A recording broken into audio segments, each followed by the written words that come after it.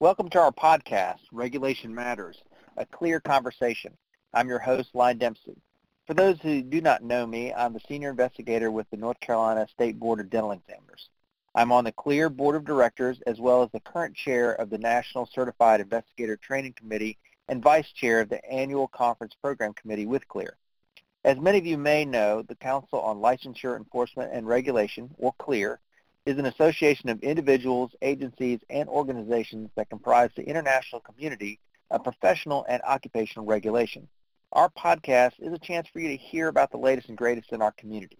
And today I'm really excited to welcome Deb Elias, Director of Practice and Standards with the College of Registered Nurses in Manitoba. Welcome. Hello. Thanks so much for joining me today. I guess we'd like to talk about establishing evidence for regulatory policies, and this is a CLEAR resource brief that you authored with Jill Thomason-Goodwin at the University of Waterloo and Leanne Worsfold with ICOMP Consulting, correct? That's correct.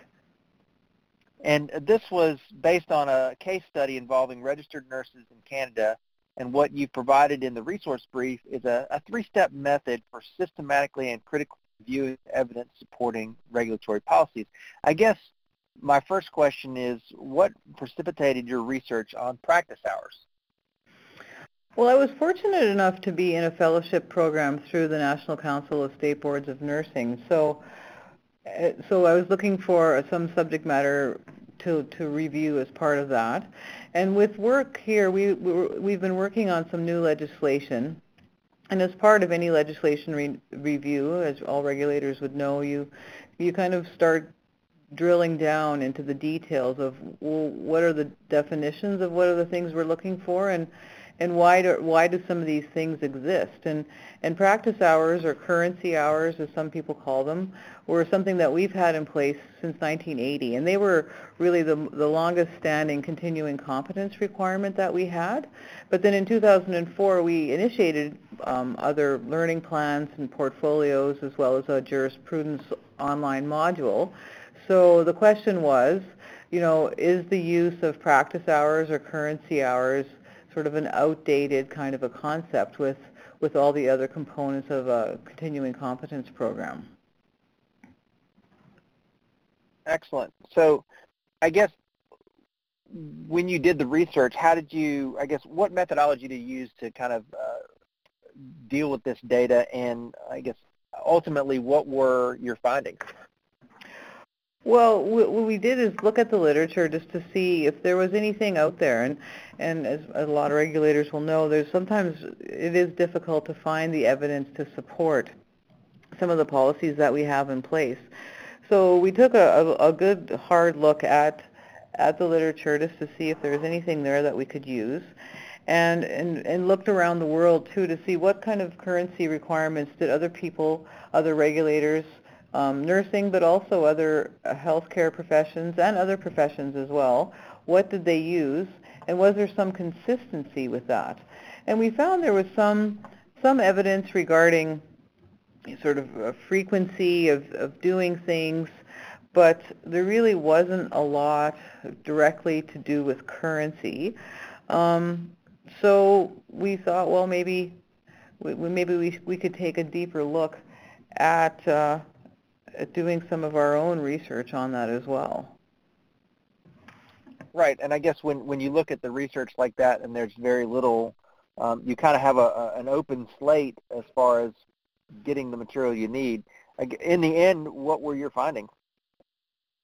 Well, let me just tell you a little bit about the methodology, because we had started using a multi-source feedback. So with our continuing competence, every year we take a portion of our nurses and have them also participate with multi-source feedback. So they get feedback from colleagues, and if they have clients, they also include clients as part of that feedback as well.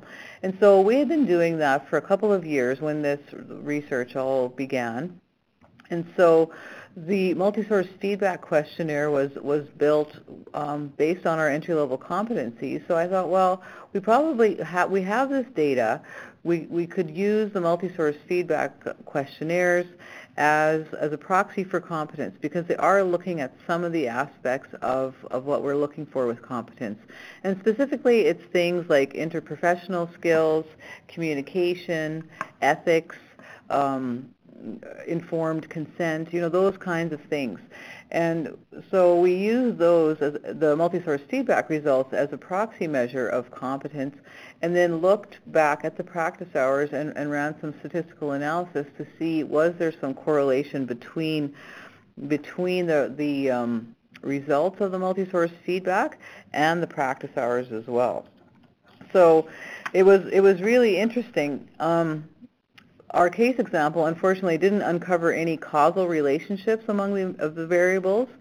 So there isn't a strong relationship between practice hours, the currency period, years since graduation, age, and highest level of education. But there were some findings, and we found 5 things that were of significant interest to us. And in our group, we broke down the population to both clinical nurses as well as non-clinical nurses. And both of them have the same currency requirements and the same continuing competence requirement, but they do have interaction with clients on a more frequent basis if you're a clinical nurse, for example. And what we found is that for both of them, there is strong correlational evidence between the total practice hours in the past 3 and 5 years, and which really suggests that maybe a 5-year currency period is too long. And we all know that healthcare, well, and technology just on its own is changing at a really rapid rate. So, maybe looking at a shorter currency period is worthwhile. For non-clinical RNs, we found that there was strong correlational evidence between the total amount of practice hours in the past 3 years, as well as sort of higher competence or higher multi-source feedback scores. But the strength, when we looked at it a little further and had some discussions with our statistician, really found that the strength of the factor is weak. So it only was indicating about 5% of the influence. And it really begs the question as to, why is that? And at this point, we really don't have an answer to it, but I think there should be some further analysis of that as well. Now, you mentioned a difference between, I guess, the clinical nurses versus the other... the non-clinical nurses, yeah. The non-clinical, right. So with their continuing education requirements for continuing competency, how different was it between those 2 areas, those 2 groups, because of the nature of what they were doing clinically versus non-clinical? Well, they tend to focus on different educational opportunities.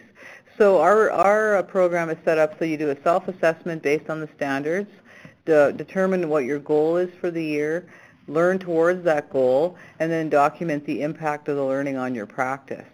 So we didn't really find, besides the 3 and 5 years, there wasn't anything significant in our statistics with this particular study. Gotcha. So what, I guess, would be your recommendations for other regulators? Well, we weren't able to find, because we were looking to see, is there a cut score? Like, is there a minimum amount of practice hours that you have to have in order to maintain competence? And we sliced up the data in a few different ways to try to find that type of information, and we really weren't able to do that. And I think, we really probably need to put our heads together as far as regulators go and think about this and think about the data that we have collectively, that we all collect, so that we could have sort of larger power in our numbers, and also maybe find a different way to get at this kind of information. So I'm thinking collaborative research in the future would be a really beneficial thing to do. Well, that kind of leads me to the next question, kind of what are your next steps, I guess, looking specifically at what you're doing, and obviously collaboration with other individuals and other agencies will be helpful, but I guess what are your next steps?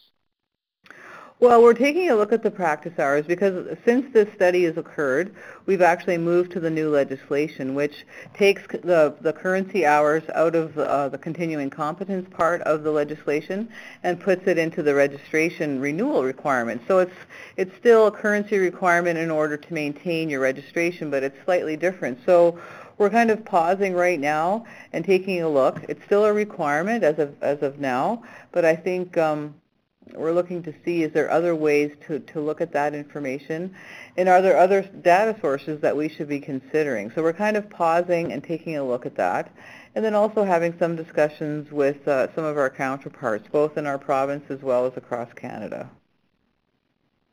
Excellent. Well, thank you, Deb, for your time and being a part of the CLEAR podcast. It's wonderful to have the opportunity to share and learn from each other, and CLEAR members can log in to the CLEAR website under Publications Resource Brief tab to read the full resource brief, and others can purchase a copy online. And thank you for speaking with me today, and thank you for listening. We'll be back with another episode of Regulation Matters, a CLEAR Conversation, very soon. Please subscribe to our podcast on Podbean, iTunes, Apple Podcasts, Google Podcasts, Google Play, Stitcher, Spotify, or TuneIn. We're available on a lot of different avenues now. And if you just enjoyed this podcast, please leave a rating or comment in the apps. Your reviews are helpful for us in improving our ranking and making it easier for new listeners to find us. Feel free to visit our website at www.clearhq.org for additional resources and a calendar of upcoming training programs and events. Finally, I want to thank our CLEAR staff, specifically Stephanie Thompson, our content coordinator and editor for this program. I'm Lyon Dempsey, and I hope to be speaking with you again very soon.